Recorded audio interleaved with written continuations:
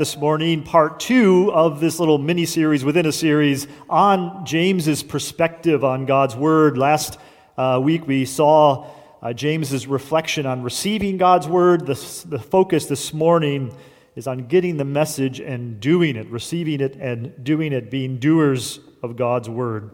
So let's give our attention there. The text this morning is James chapter 1, verses 22 through 25. Hear now the word of the Lord. But be doers of the word, and not merely hearers who deceive themselves. For if any are hearers of the word and not doers, they are like those who look at themselves in a mirror. For they look at themselves and, on going away, immediately forget what they were like.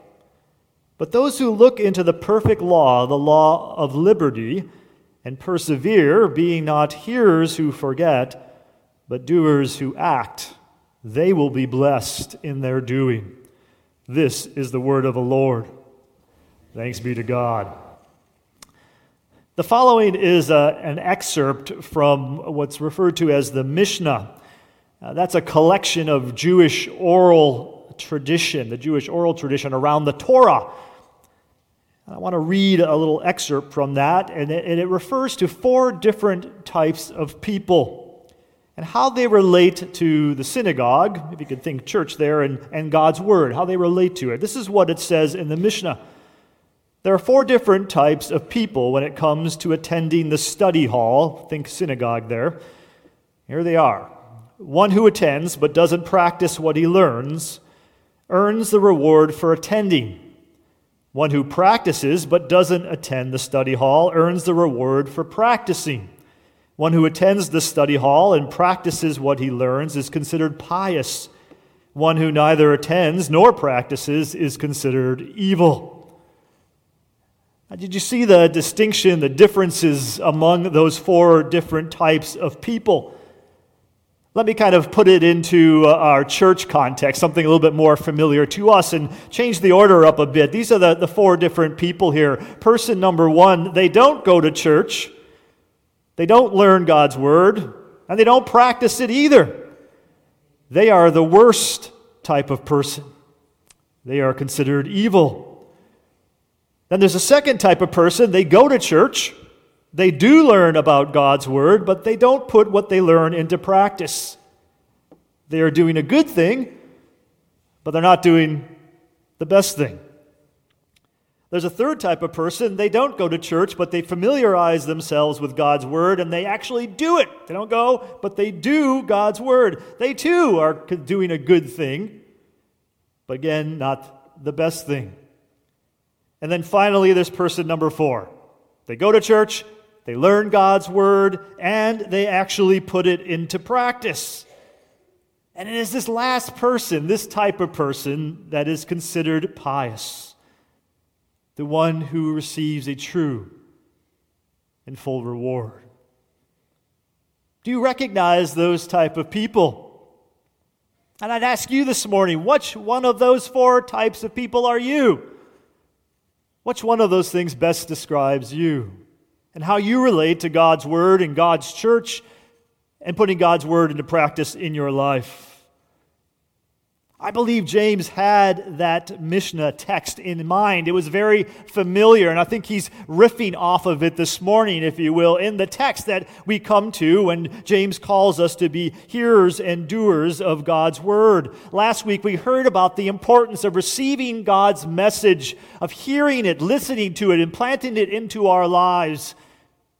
And this week, we hear the second part of that, the fullness of it. What really matters ultimately, and even proves whether we are listening, is this reality that we become doers of God's Word, as James puts it.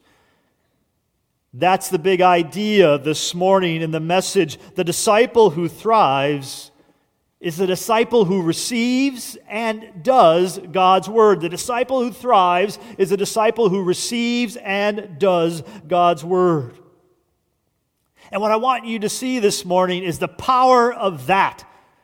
When you hear, listen, receive, and then do God's Word, tremendous benefits accrue to you in the Christian life. There's great power found in it. I want to share with you 3 particular benefits this morning. And they are these.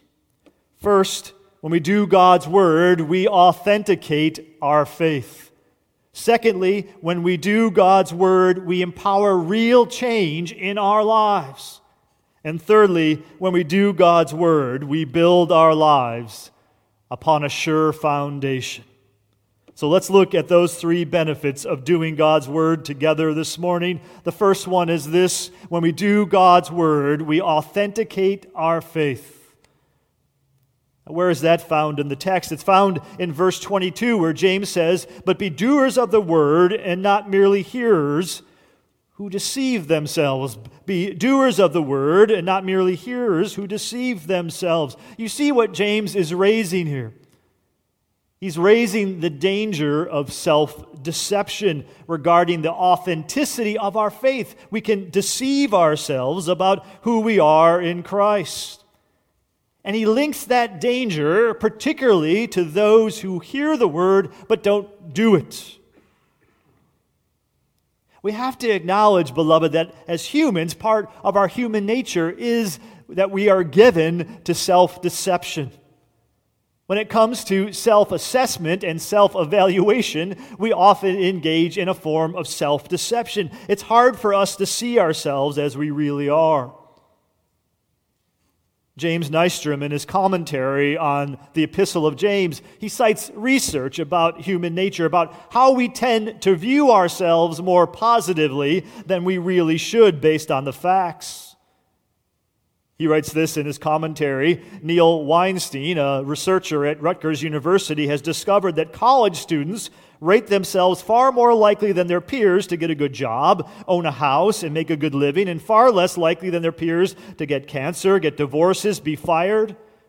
In survey after survey, at least 90% of business managers and college professors rate their performance as superior to that of their peers. In Australia, 86% of people rate their job performance as above average, while only 1% rate theirs as below average. It's true of us, right? The math doesn't really add up. We can't all be above average, but that's kind of how we see ourselves. We often do this as humans. We engage in a form of self-deception. It's hard for us to see ourselves as we really are. But that becomes even more profound and more perilous when it comes to our spirituality, about who we are in the Christian life. We can deceive ourselves into thinking that we are following God when we really are not. And one of the ways we become most susceptible to that type of self-deception is when we hear the word of God, but we don't do it. When we're hearers but not doers. That's what James is talking about. Be doers of the word and not merely hearers who deceive themselves. Oftentimes we kind of dress up like Christians, but we don't really work out like Christians. Maura Weigel, in an article in Real Life magazine, she wrote about this trend in our culture about wearing athleisure, that we like to wear as Americans clothes that are reflective of exercise and activity, of working out. You know, everyone's wearing yoga pants everywhere, right? It's the thing to do. It gives this sense of who you are. It's very popular. It's a growing area of apparel. But then she writes this: but there's a strange twist in this growth of athleisure. Most people are just wearing it, not actually working out in it. Apparently, we like the workout look, we just don't like the workout lifestyle or the workout practices. And that's what James is telling us. We're wearing the stuff, right? We're wearing the outerwear, but we're not working out in it. We're not exercising it. And if we're not doing that, then we're at peril of deceiving ourselves. We need not just to wear it, we need to work out in it. When we know something and we don't do something, we engage in a form of self-deception. And so I would ask you this morning, are you just wearing it? Are you just wearing your faith? Are you just coming here, absorbing it, or are you doing it? Are you working out your salvation in your life? Are you working out? Are you a doer of God's word? Because it's when there's that disconnect between knowing and doing that we are subject to the peril of self-deception, as James puts it forth in this text. Now that's the bad news, but the good news is the other side of it, that James is telling us here we have a way to authenticate our faith. There's a positive aspect to this. If we are doing God's word, if we listen to it and we actually put it into practice in our lives, if we do that, what we are also doing is authenticating our faith. We are providing ourselves with assurance of who we really are in Christ. Because a person born again, a person influenced and empowered by the Holy Spirit will be a doer of God's word. And so you don't have to engage in some type of, subjective self-introspection or something like that. You can look at your life and see, am I taking this seriously? Am I working out God's word? Am I doing it? And if you're trying to do that, to exercise your faith, to not just wear it, but to work out in it, then you have this assurance of faith that you are a child of God. When we do God's word, one of the benefits is that we authenticate our faith and we avoid self-deception. That's the first benefit of doing God's word. The second is this: when we do God's word, we empower real change in our lives. Have you ever been out to lunch with someone and you've got broccoli on your plate?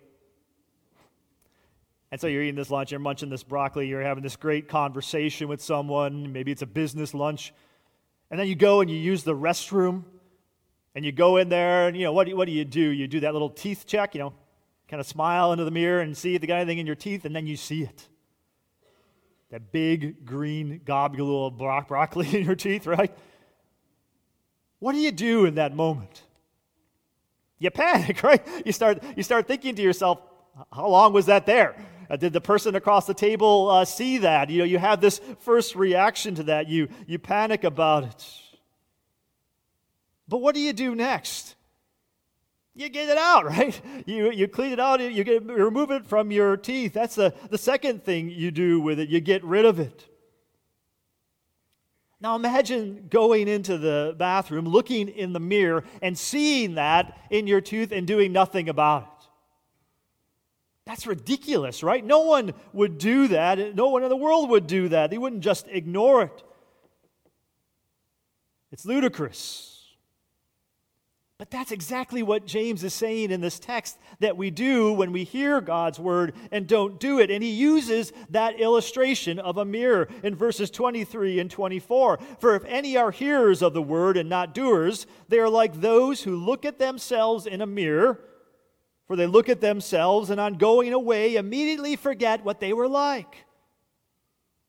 You see, James is using that very illustration. He's saying that someone who hears God's word but fails to do it is just like that person who would look in the mirror, see the broccoli in their teeth, and do nothing about it. Not try to, get the floss out and fix it. He's saying you're wasting the very purpose of the mirror. The mirror is supposed to help you to see your flaws, to see what needs to change about you, and then you do something about it. You do the change. And what James is saying is that the Word of God is the mirror. We look into it, we hear it proclaimed, it exposes to us what needs to change in our lives, and then we are called to do something about it. Now let me ask you, when you look at the Word of God in your life right now, where you are, what is it showing you about yourself? What do you see in the mirror? What needs to change in your life? What about you is God calling you to change? And then the big question is, what are you going to do about it? Are you going to walk away from that, from what God is showing you, and do nothing about it? It's insufficient just to know about a flaw. You have to do something about it. That's what the Word of God is for. That's what James is talking about. You don't look at a mirror, see it, and do nothing about it and just walk away. That's what a person looks like if they're a knower and not a doer, a hearer and not a doer. But a doer takes action. A doer makes change. Back in 2021, some of you this last year, you will remember that condo that collapsed down in Miami, that tragedy that happened with that building. And of course, in the investigation of that, they found out 3 years before that, in 2018, an engineer had filed a report and said, this thing has massive and serious structural problems that need to be remedied. But what was the problem? They knew about the problem, but nobody did anything about the problem. It does no good to just know about it. You have to do something. And that's what James is driving at here in our text. He's calling us to do something about it.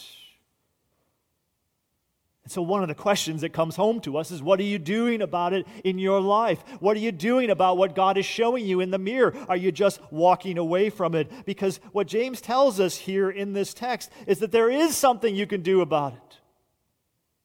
There is something powerful in the Word of God that can lead to real change in our lives. And James expresses this as a blessing. He tells us there's this amazing incentive to do the Word of God. Verse 25, he says this, "But those who look into the perfect law," just like looking into a mirror, "those who look into the perfect law, the law of liberty, and persevere, being not hearers who forget, but doers who act, they will be blessed in their doing." They will be blessed in their doing. There's a promise here, an incentive to do the Word of God. That is, we will be blessed in our doing. What is the nature of that blessing? The nature of that blessing is that we will be changed. That the Word of God has the power to change our lives. When attended by the Holy Spirit and working in our heart, if we do that Word, we can really change people. There's real power. There's real blessing in it. It can create this type of virtuous cycle in our lives. If we become doers and not merely hearers of the Word, it can affect real change. Let me kind of explain how this works. In his book, Good to Great, the leadership guru Jim Collins, he uses this illustration of a flywheel to describe how small changes can lead to radical transformation. You could put up that first image there, if you would. That's what a flywheel kind of looks like. It's an example of what I'm talking about. But Collins, in the book, talks about trying to imagine one of these flywheels as a huge, heavy flywheel. He describes it as a massive metal disc mounted horizontally on an axle about 30 feet in diameter, 2 feet thick, weighing 5,000 pounds. And then he writes, now imagine that your task is to get the flywheel rotating on the axle as fast and long as possible. And he describes that process. Imagine that big thing, and you're trying to move that. You're trying to change something that is stagnant, that is heavy, that seems immovable. And what he talks about is how you start to push and you start to turn a little bit, a little more. The first push, the second, the third, the fourth, and movement begins. And then all of a sudden, as you push a little bit more and a little bit more, there's this point that he calls the breakthrough, right? When it starts to move on its own momentum, when you have built up this type of strength, this type of turn, he talks about it as the momentum of the thing kicks in your favor, hurling like the flywheel forward, turn after turn, whoosh, its own heavy weight working for you. That's what doing the Word of God is like. It's like when you begin to do it, when you look into the mirror and you see what needs to change, and you take that Word of God and you start to apply it. At first, it's really hard to do. Because there's this heavy kind of weightedness and stagnancy where you are. But as you push, as you move, little by little, as you apply that word, you gain momentum, and real and powerful and transformational change can happen in your life. You know God wants you to be a giver, wants you to be generous. Well, how do you do that? If you're doing nothing, you start doing it. You start moving that wheel, and you move it. And what you find is it becomes easier and easier the more you do it. And it gains its own momentum. You know God wants you to put the interest of others before yourselves. Well, how do you do that? You begin doing it. You put it into practice in your life, little by little, and that flywheel of change begins to move and gain momentum, and it becomes easier and easier. Beloved, I have experienced this in my own life. I know what this is like in areas where I have struggled in my life. I've done this. I've put this word into practice day by day, and I've seen change in who I am. I'm struggling with something right now. I'm just struggling with a level of discouragement. I get discouraged about the state of the church. I get discouraged about the things that have been left undone, the things that I have failed as a leader. It drives me crazy to see that projector sitting here, seeing the drive-in movie screen here. We need to get that done. That's my fault. And I get discouraged by these things. I get discouraged when I see what COVID has done to the church and the continuing and lingering effects of all of that. And so I sit there, and what can happen in life is that same kind of virtuous cycle can turn into a doom loop, right? You can have that flywheel work against you, and you let that work in a negative way in your life. And what I'm trying to do in my own life right now is turn that around. To put God's word into practice, to believe what he says, what he said to Joshua when he said, "Have I not commanded you, be strong and courageous, do not be frightened and do not be dismayed, for the Lord your God is with you wherever you go." To believe it, to do it. And beloved, if you do it, if you look in that mirror and you see what needs to change in your life, and God shows you that, and he shows you how to change it in your word, and you do it, and day by day, spin by spin, you put that word into practice, real change can happen in your life because the word of God is powerful. It does not return void. It is sharp like a double-edged sword. God can change you through his word, and one of the blessings of doing God's word is that spiritual flywheel effect, is that when you do God's word, you can empower real change in your life. That's one of the benefits of doing God's word. The third benefit is this. When we do God's word, we build our lives upon a sure foundation. When we do God's word, we build our lives upon a sure foundation. Although this is not made explicit in our text, it is embedded in our text, what James is really addressing. If you think about what James is dealing with, he begins this book, as we saw in the first sermon, with the issue of suffering. He's writing to Christians who are suffering a massive storm in their life, suffering something that has shaken their faith, has shaken their lives, has taken things from them, has forced them to scatter. It's impacted their families, their jobs, their lives, their wealth, all of it.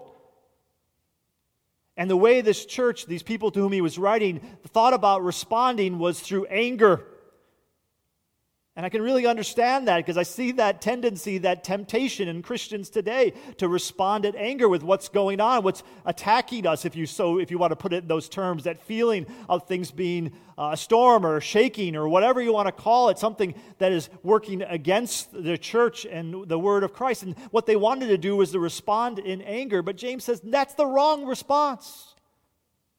That does not produce righteousness. That is no foundation upon which to stand. Instead, what James does is he comes into the end of the chapter, he talks about, here is your foundation. It's the Word of God. It's receiving the Word of God, having it implanted in your lives, and then doing it. You want to build a foundation that can stand in the storm, build it upon the sure foundation of the Word of God. Don't respond with anger, but rather build your life on the hearing and doing of God's word. That's a sure foundation, one that can withstand any storm. And here again, James is channeling the voice of his brother Jesus. He is echoing the voice of Jesus. Last week, when it came to receiving the Word of God, I spoke to you about how James was playing off of the parable of the sower with the seeds and the soil, and how we receive God's Word, how it becomes implanted in us. Well, this week, in this text about doing God's Word, I believe he has in mind Jesus' parable of the wise and foolish builders. The parable is simple. Jesus states it in Matthew chapter 7, verses 24 through 27. Listen to what Jesus taught. Everyone then who hears these words of mine, hears, and acts on them, does them, will be like a wise man who built his house on rock. The rain fell, the floods came, and the winds blew and beat on that house, but it did not fall, because it had been founded on rock. And everyone who hears these words of mine and does not act on them, doesn't do them, will be like a foolish man who built his house on sand. The rain fell, and the floods came, and the winds blew and beat against that house, and it fell, and great was its fall. Now consider those two builders. Consider how many similarities there are between them. They both built something. They both built a house, a home. They both faced a storm. They both faced a storm in their life. They both heard the words of Jesus. They both heard it. The singular difference between them is that one acted on those words and one did not. And that made all the difference. And it's a foundational difference. When you hear God's Word and you do God's Word, you build your life upon a rock. You build your life upon a sure foundation. Foundations matter. What you build your life on matters. You guys can put up that second image this morning. And I want to credit Earl Palmer in his sermon for inspiring this illustration. You all recognize that, right? Most iconic bridge perhaps in the entire world. That bridge, of course, is built near the San Andreas Fault. It's built near a massive risk of earthquakes. We saw it happen in 1989, a major one. They knew that when they built this bridge. They knew that risk. And so they built that bridge. You see those two towers of 746 feet tall, these two towers built upon those concrete piers that are in the water. And those cables that run along the bridge that are anchored into both sides of the bridge, embedded into concrete, which is embedded into bedrock. They knew this bridge had to have flexibility and it needed a strong foundation to withstand an earthquake. And in 89, when they had that 7.1 quake, they went back and they retrofitted. They made that foundation even stronger so that it would endure. What's my point? My point is foundations matter. What you build your life upon matters. And James says, build it on the Word of God. Build it on hearing and doing God's Word, the Word of Jesus, and your life will stand. No matter what storm comes, no matter what shakes the foundation, you will stand. And beloved, I've seen people who do this. I've seen people who've built their lives upon Christ's Word, and they inspire me, and I want to be like them and follow their ways. There are people in this congregation who are like this, and I won't embarrass you, but you inspire me because you build your life. You truly do it. You're not just talking, you're not just hearing, you're doing. There was a couple here, once part of our church, Tom and Lois. Some of you know who they are, and some of you don't know who they are. But let me tell you, they were people who inspired me. I had my life intersect with theirs in only a small way. Some of you knew them better, but they were people who heard the Word and did the Word. And they faced storms, tremendous storms, things that I look at in my own life and wonder, would I stand? How did they stand? It's because they built their lives on the Word of God, and they did it in their lives, and they even did it in their death. Don't you want to live like that? Don't you want a life like that? Don't you want to build your life on a foundation like that? Well, it's not just for some. It's an offer that Jesus makes to all of us. Jesus offers that to you. That's what Jesus offers to you. He offers you a foundation to build your life on. And the way you do that is by hearing His words and doing them in your life. And if you do that, if you're willing to do that in your life, you will have a strong and a sure foundation. You will stand even when the storm comes, even when your foundations are shaken. Because the Word of God, the Word of Christ, is a rock upon which to build your life. So build it upon the Word of God. Build it upon Christ. Because the disciple who thrives is the disciple who receives and does God's Word. Beloved, let us become a church of hearers and doers. Let us spin that flywheel, that virtuous spiritual flywheel of change. It can change us individually. It can change this congregation. We can move. We can grow. And we can stand upon a sure foundation in Christ and His Word. Let's do that together. Let's experience that change together. Through the power of God's living Word. Let's pray. Oh, Heavenly Father, we thank You for Your Word. We thank You, Lord, for the foundation it provides. Help us as a congregation to be hearers and doers of Your Word. Help us to put it into practice in our lives so that we may authenticate our faith, so that we might empower real change in our lives, and so that we might have our lives and our church built upon a sure foundation. We pray all of this in Jesus' name. Amen.